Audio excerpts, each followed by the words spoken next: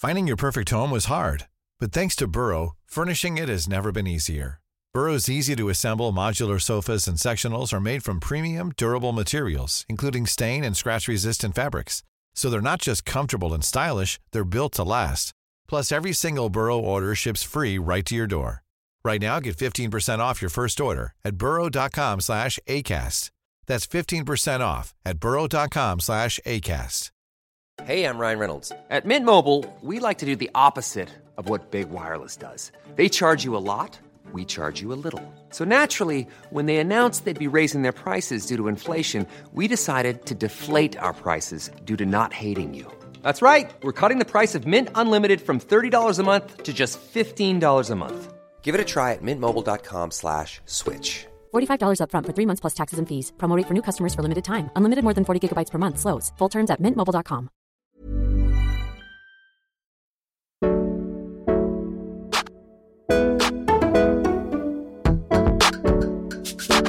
Hi, I'm Steph Harmon, culture editor of Guardian Australia, and you're listening to the first ever episode of the Save for Later podcast. And I'm Alex Gorman, lifestyle editor of Guardian Australia. And I'm Michael Sun, editorial assistant at Guardian Australia, and I could have sworn the first episode was last week. No, that was a little weird trailer that hopefully no one listens to. This is our first actual episode. So Save for Later is the podcast edition of a newsletter that Alex and I started a couple of years ago just to kind of justify how much time we were spending online. And then to justify how much time we were spending doing the newsletter, we're now doing a podcast. Look, lockdown may be over for some of us, but brainworms are forever. So the point of this podcast is kind of just like to bring you the best of our tabs, I guess, to talk about our online obsessions, the big zeitgeist moments that everyone's talking about, and also bringing in much smarter, funnier people than us to explain the bits of the web we don't understand. I did send a friend a meme this morning at 8:30 a.m. only to be hit with a very rude reply that said, Michael, it is too early for this. So I'm very thankful to be sharing our collective insanity here at the grand old hour of 4 p.m. instead. Today we're diving into the chaotic, messy and occasionally lawless world of SponCon, Instagram and advertising. And we have the absolutely perfect person to help us through it. Best-selling author, podcaster, TV host and founder of Flex Factory, Lillian Ahenkan, aka Flex. Then we're talking about the show that everyone's talking about that I will repeatedly mispronounce. Succession is back on the air for season 3 and we have a special giant turkey costume just to put Michael in for it. And just like cousin Greg, I cannot guarantee that I will not be vomiting in the costume. Streaming promised us the end of advertising, and instead, it seems like everything is an ad these days. Steph, what's the cringiest piece of SponCon you've seen this week? Oh, that is a tough call. Probably not this week, but in an article we published last week by Katie Hall, she talked about why it feels like brands are all over Australian TV, particularly on reality TV, which is basically all Australian TV right now. But no one's sticking around for ad breaks anymore, right? We're all watching TV on our laptops, and advertisers have found ways to integrate their brands into the actual shows. So there was an amazing example which she referred to, which is Survivor using buckets of KFC as a reward for its starving contestants, so that when they revealed all of this great fried chicken, everybody lost their minds, and then they repackaged those reaction shots into ads again. A KFC feast. Oh my God. Is this finger licking good or what? Yes, it is.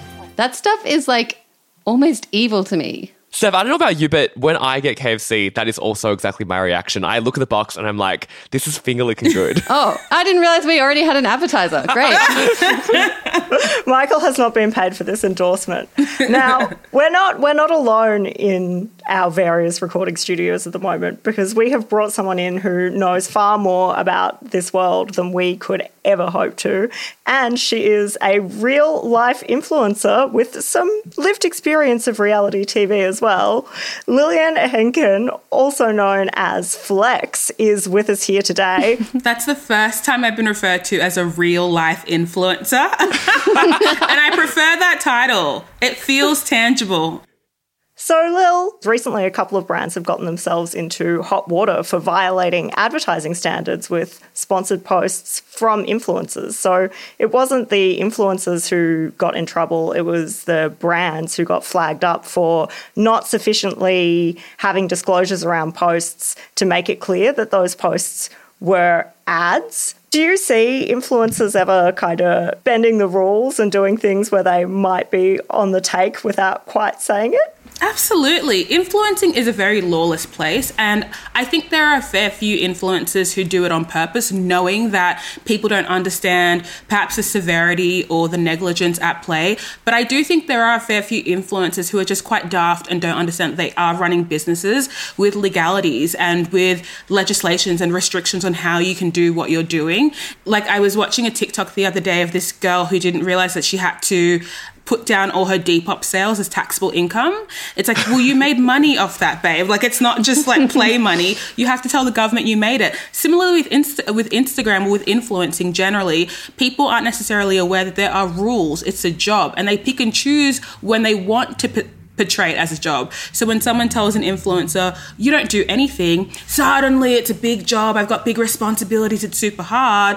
But then when they are getting gifted a holiday, it's just like, oh, I love insert brand here, and I love traveling, and this was not paid for, therefore it's not sponsorship. It's like, well, you understand that it is. You understand that it's been a transaction of some sort, even though it's not monetary. But brands, again, are sneaky, because there are brands who will ask you not to disclose that it's an ad, or not to disclose that things are gifted. Really? Do people ask you to that? Have you, yes. When you were starting out, were you like, I mean, you've got hundreds of thousands of followers now, but when you were starting out, were there moments that you had like a looser relationship with it? Absolutely. I definitely used to have a looser relationship with it far many years ago, maybe 6 or 7 years ago, where it was all flattery, no job. Flattery, no labor, just vibes. Because I was one of those people who would have assumed, and I still feel that way now sometimes, where if you're hiring me, I am now a representation of your brand. Therefore, you'd want me to have all the information possible to do the best job possible.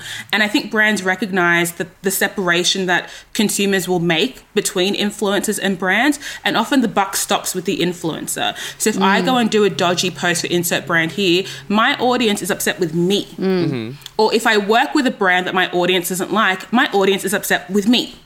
And so brands live in this kind of smoke and mirrors area where they have nothing of substance to get in trouble for, because they are the sum of everyone they ever work with. Oh, and I should just quickly clarify that this isn't a law, and when someone's found in violation of any kind of ad standards, it's a self-regulated industry. No one's doing a crime, and we're not implying that any influencers have violated any codes that may govern them, because there are none. Except our moral and ethical codes. Thank you, Michael, yes. And thank you, Alex. No codes. It's self-regulated. No crimes. No crimes, just weird vibes. Well, we've got that legal disclaimer out of the way, I think. But with that in mind, like, yeah, at what moment did you realize you needed to take it seriously? Like, what's the turning point? It became a consideration when I recognized that the trade-off or the transaction didn't necessarily seem fair. For example, I remember one of the first big gigs I did was using my likeness. I was a model in a shoot for the Opera House or something. And I was like, this is sick. So much money. I love it. Did I really read my contract? No. Did I sell that image of myself to the Opera House in perpetuity? Yeah. That did happen. Is it still on all their screens? Yes. Every time I go to the Opera House, I see an image of me, which I love, and I'm glad it is with an institution of that caliber. I don't think it's in perpetuity. I think it's for a couple of years. 2 years too many, because the price has gone up, the image has improved. But even little things like that, recognizing, well, what is the value of my image if my profile increases? But for every person like me who is like a narc about contracts, there are just as many who are just happy to be invited into spaces that they don't care. But I feel like that is really scary though, right, to me, because I think something that you said earlier was that people view the internet as this very lawless place. Like, everyone becomes like a libertarian on the internet suddenly, where they're like, I can do whatever I want. I think people expect reality TV to contain these like advertising messages, e.g. the KFC finger licking good example. Stop saying it. Man, literally, it's like sponsored by KFC. Red flag. But how do you think people actually view content on Instagram? Do you think people are finally starting to have an understanding that a lot of what they view could be advertising, even if it's subtle? Or do you think people still don't really have an understanding of what that means or what that looks like? The latter.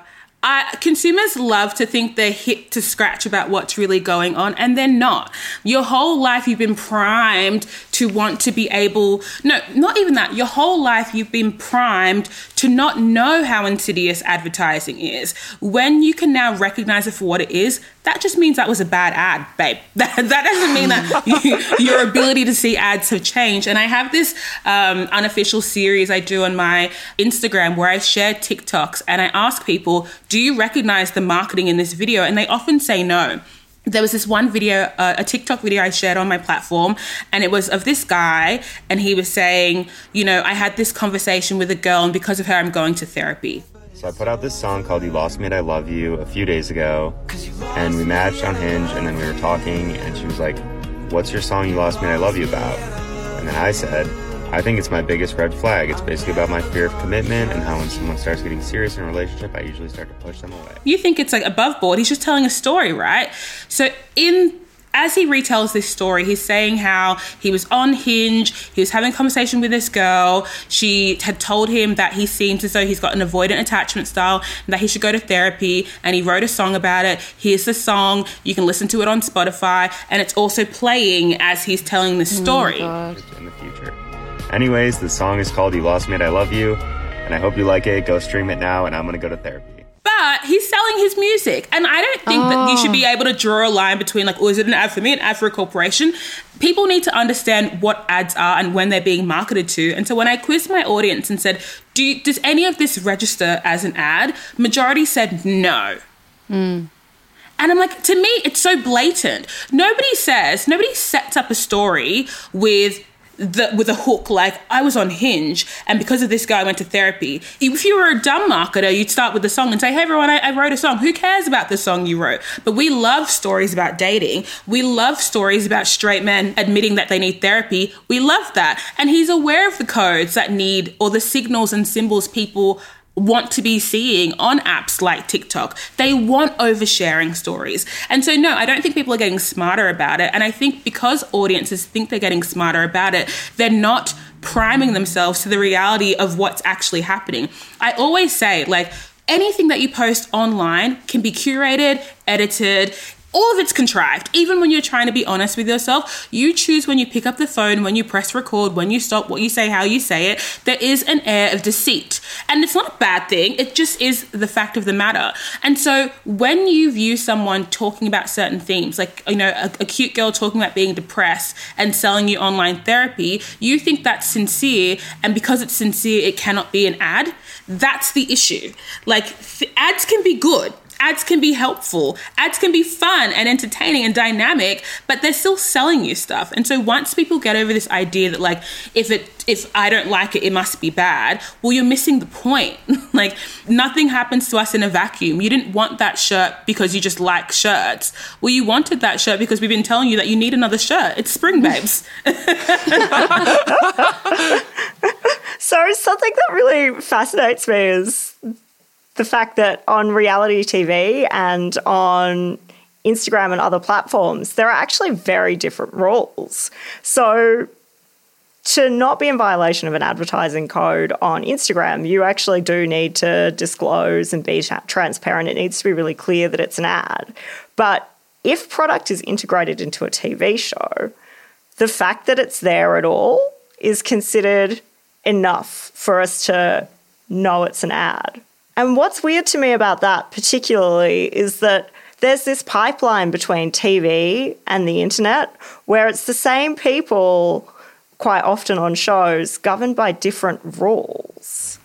Absolutely. I remember when I was watching Love Island UK, which I love, and I was saying that it's really odd because obviously there's this running joke that the people who go on Love Island are there for that fast fashion check because it's beefy. You come out that show, you've got like a pretty little thing, and I saw it first, a boohoo, $100,000, $200,000, $1 million, $6 million. You know, it's not small. I actually got a press release the other day from a protein shake company that was purely about how they will be the choice protein shake of the Australian Love Island house this year. It's fascinating. So, you know, I kept thinking that, like, in the Love Island house, or all of them, any of them, but let's talk about UK specifically, all their clothes are sponsored. They wear clothes from one brand. That when they sit at their beauty counter and do their makeup, they're sponsored by one brand.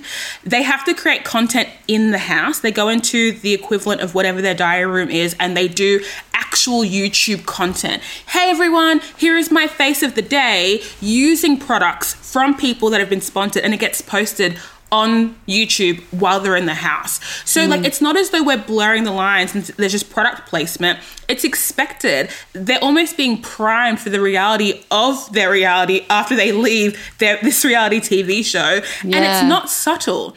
I just wanted to bring up a press release that I got last week, which truly shook me to my core. So Network 7 announced their 2022 offerings last week. They usually do a sort of upfront, which is like what shows they're going to be offering. And then they have one for the advertisers. And in their advertisers one, they are launching a new product called 7 Shop. I think that the listener will be able to guess which of the words that I'm about to say are in inverted commas, because this is not language any normal person would use. But they describe the product as AI technology and content recognition software to identify and tag products in 7's most popular programs. 7 Shop will let people buy what they see on screen, not just in supporting commercial content. So basically what that seems to mean is that when you're watching a show, you get notified if there's something on screen you can buy, and then you can go buy it, or if you're in the mood, use your mobile device to view additional branded content. Which, like, sure, why not? But they're not even calling that advertising. That feels like a Black Mirror plot, where it's like you can click with your Apple remote and then you can buy the product right there. That is dystopian. It's what I think we all thought we were getting, like, when digital TV happened, right? But it just took a while to get there. It sounds like it's kind of happening now. But this idea that it's this feeling that it's somehow different from advertising, but it's still brands, it's still advertising. It's just not the way we know it. So it's not regulated the way we expect. I think it's kind of frightening. And you know, I don't know if I'm quite media savvy, and I don't know if I'm able to pick up on it all the time either. Well, it feels very nebulous right now, because it definitely seems like consumers don't understand what influencers really do. Brands certainly most of the time do not. Many influencers do not even understand what the relevant influencer is. And I think maybe the best example I have of that, something that I wanted to ask you about, Flex, is that I think you're talking about role-playing what an influencer looks like. And I'm seeing a lot of people, friends, acquaintances in my feed, they think that they themselves, with like 500 followers, they think that they're doing the nano influencing. I see them posting a photo of their lunch and they've tagged 3 things in the photo. And I'm like, why are you doing this? What is this behavior? Do you feel like people, you know, like are mimicking these tropes of influencing without really understanding what it is? Yeah, advertising is so cooked, and I often refer to myself, and I think a lot of the clients I would work with refer to myself as kind of a bad influencer because I let nothing slide. I recognize how insidious the industry is. I recognize all the ways that we have to directly and indirectly profit off people's insecurities, create this system where people feel a sense of lack when they're encountered with us. I'm fully aware. I'm also aware that I would like my check and I would like to retire early. So I make adjustments, you know, I deal with it. However, what I think is really fascinating is how brands don't want to take any ownership of their role in advertising and how insidious it is. They feel, or I feel like they perceive themselves to be a neutral party. And I guess now that we have influencers at the helm, suddenly see what the benefit is or what the implications are of advertising. It's not neutral. Someone gets paid to do it. Somebody benefits tenfold from doing this. I'm commodifying myself and you don't get paid for that. And now it feels like, oh, wait a second.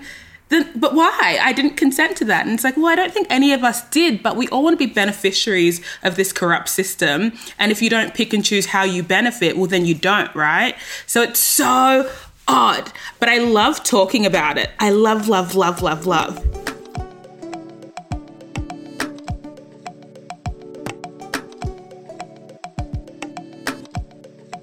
Speaking of sponsored content, we're going to be taking a break. And when we are back, we're going to be doing a little something about a hit TV show that has just returned that we all know and love.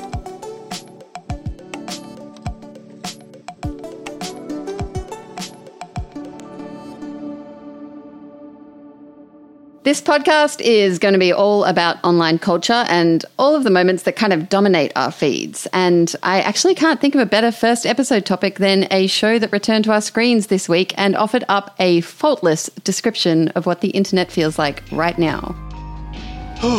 Headline is, the internet is big, obviously. And I couldn't read it all, but I'm working through, I guess, yeah, that's the big picture over here in Media Monitor. Succession is back for season 3, and I truly cannot remember being this excited about a moment in television.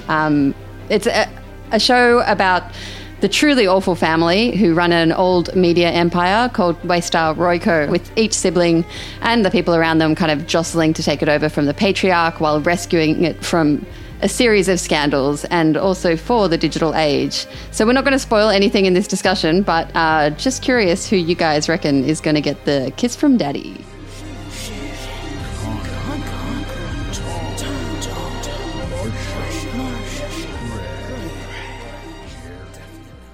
I mean, I think daddy is probably the sweet kiss of death, and it's a Shakespearean tragedy. My prediction is that they're all going down. As Fall Out Boy said, sugar, we're going down. I feel like my predictions have been very off. I famously binge-watched both seasons within a week before this season launched. Wow. And I was really holding out hope for a Shiv Roy Succession plot, but alas, we have no Shiv Roy Succession plot. Not yet. Maybe it's Jerry. Honestly, I've switched my allegiance from Shiv to Jerry. I stand Jerry. Mm-hmm. It's only because of the photos that emerged of Jerry tightly and very erotically embracing Kieran Culkin himself. Oh, man.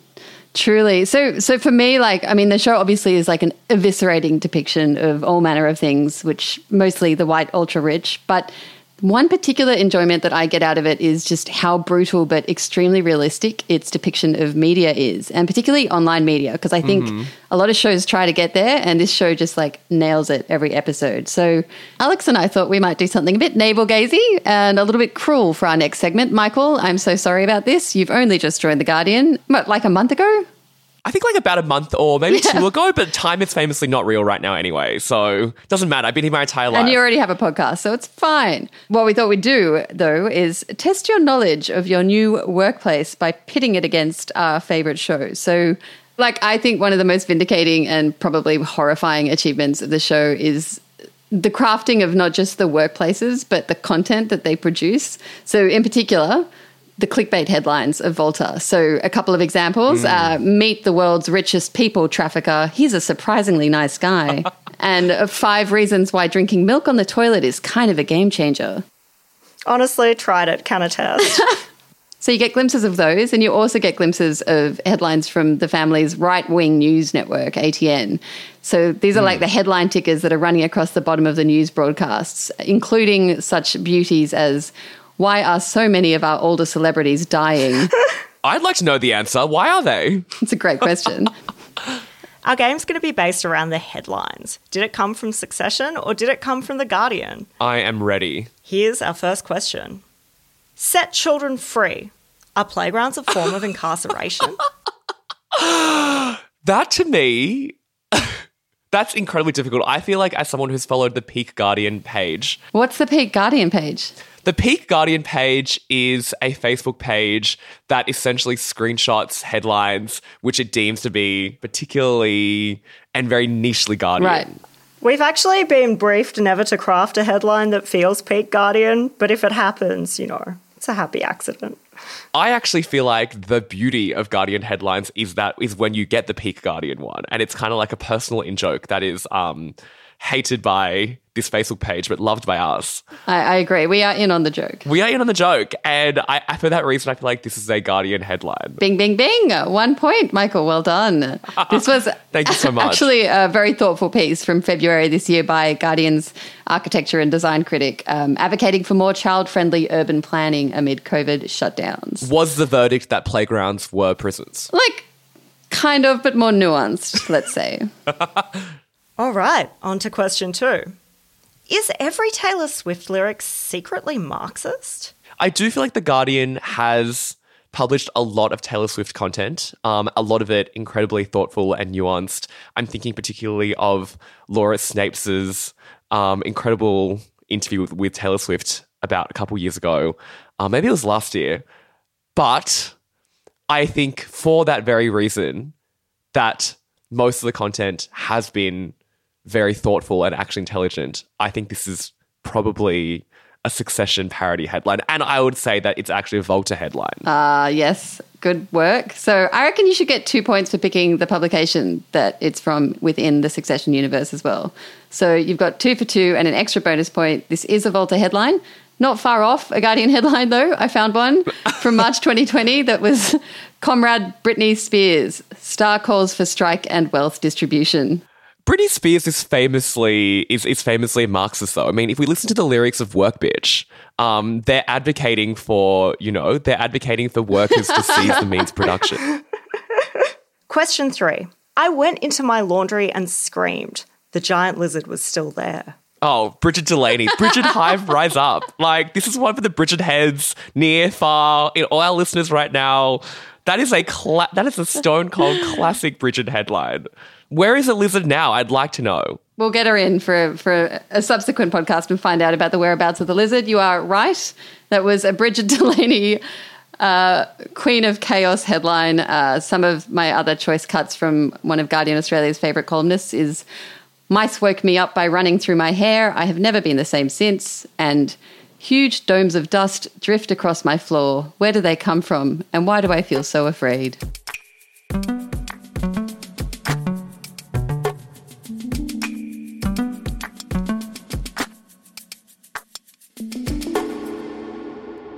How are you feeling at this point in the quiz, Michael? You know what? I'm feeling like I have something up my sleeve, Steph. Oh, no. I actually have a bonus round for both of you. I've been thinking about Succession. I've been thinking about The Guardian, my lovely month or 2 months here, or potentially undetermined amount of time here. And I was thinking, how can I turn the tables on them? So I'm about to present you with your own quizzes. The rules of this game are that I'm going to be telling you a quote from Succession. It could be from a headline. It could be from an ATN ticker, as you said, Steph. And then I'm going to be giving you a quote or a headline from one of your own articles. Oh, my God. Wait, one that we've commissioned or one that we've written? One that you have written in your long This is and my prosperous literal Guardian nightmare. career. Oh, my God. I hate this. Steph, I'm going to be quizzing you about Alex and vice versa. Alex about Steph. Oh, so it's a little bit like the honeymoon game. Amazing. Let's go. Steph, these are 3 things from various articles. Number 1, the viral ad deemed dystopian and sexist saw the company's $9 billion valuation plummet. Number 2, these old school photos of Soviet dental schools are peak dystopia. Number 3, what does Love Island have in common with a surrealist dystopia? ? It's good for me to know that I use the word dystopia too much in my copy. I think the dental school one is Succession and the other 2 are Alex. You are absolutely Yes. correct. Alex is nodding. She's happy to have never published an article about Soviet dental schools being peak dystopia. That was, in fact, Volta. Yes, and Alex, you do talk about dystopia a lot, so this checks out. No, I need to put it on my list of banned words. This is really a good read for my writing skills. Well, for every time that Alex uses the word dystopia, Steph, you love to ask a question. Oh, no. So, Alex, here are 3 questions, 2 from Steph and 1 from Succession. The questions go. Number 1, what makes a guy a wife guy? Number 2, what is the duct tape bikini? Number 3, is Sweet Cheeks hate speech now. Number 3 is definitely a ATN ticker, and the other two are 100% Steph. Pure, glorious Steph. But more importantly, is Sweet Cheeks hate speech now? I mean, I hate it. Yeah, it is speech that I hate. If someone called me Sweet Cheeks, I would hate them. Yeah, I think that counts. Fair. Yeah, that counts. Cancelled. What if you had sugar all over your cheeks at the time? Then that is on me, Alex, and I deserve everything that's coming towards me.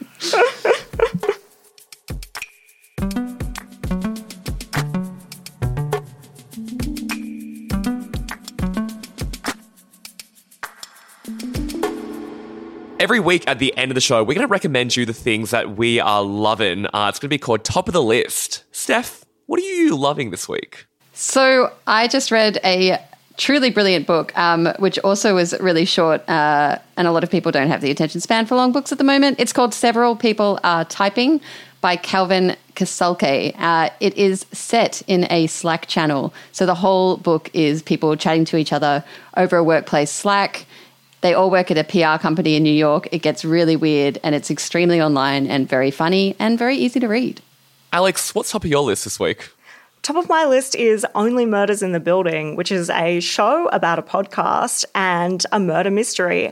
The reason I'm recommending it now is that the final episode of season 1 just dropped, and like all good murder mysteries, you should definitely just binge the whole thing. It's on Disney+.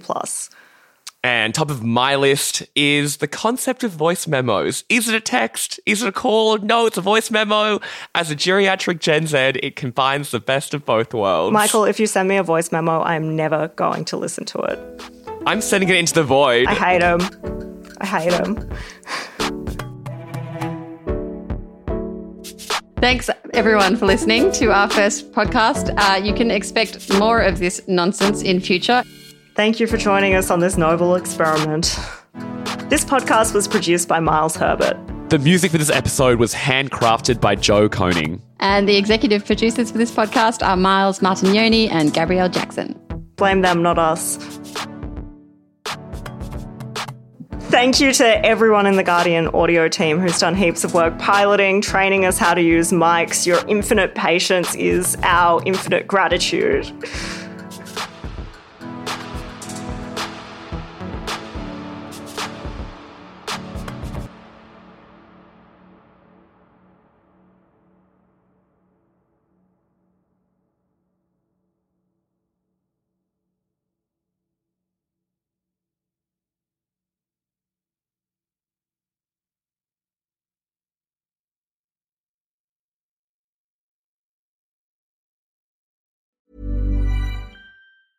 So, you've got an idea for a business. The store of your dreams. There's just one thing to figure out. Everything. That's why Shopify's all-in-one commerce platform makes it easy to sell online, in person, and everywhere else. Sell on social media. Source products with an app to get that first sale feeling. It's the only solution that gives you everything you need to sell everywhere you want. So when you're ready to bring your idea to life, power it up with Shopify. Sign up for a $1 per month trial period at shopify.com/listen.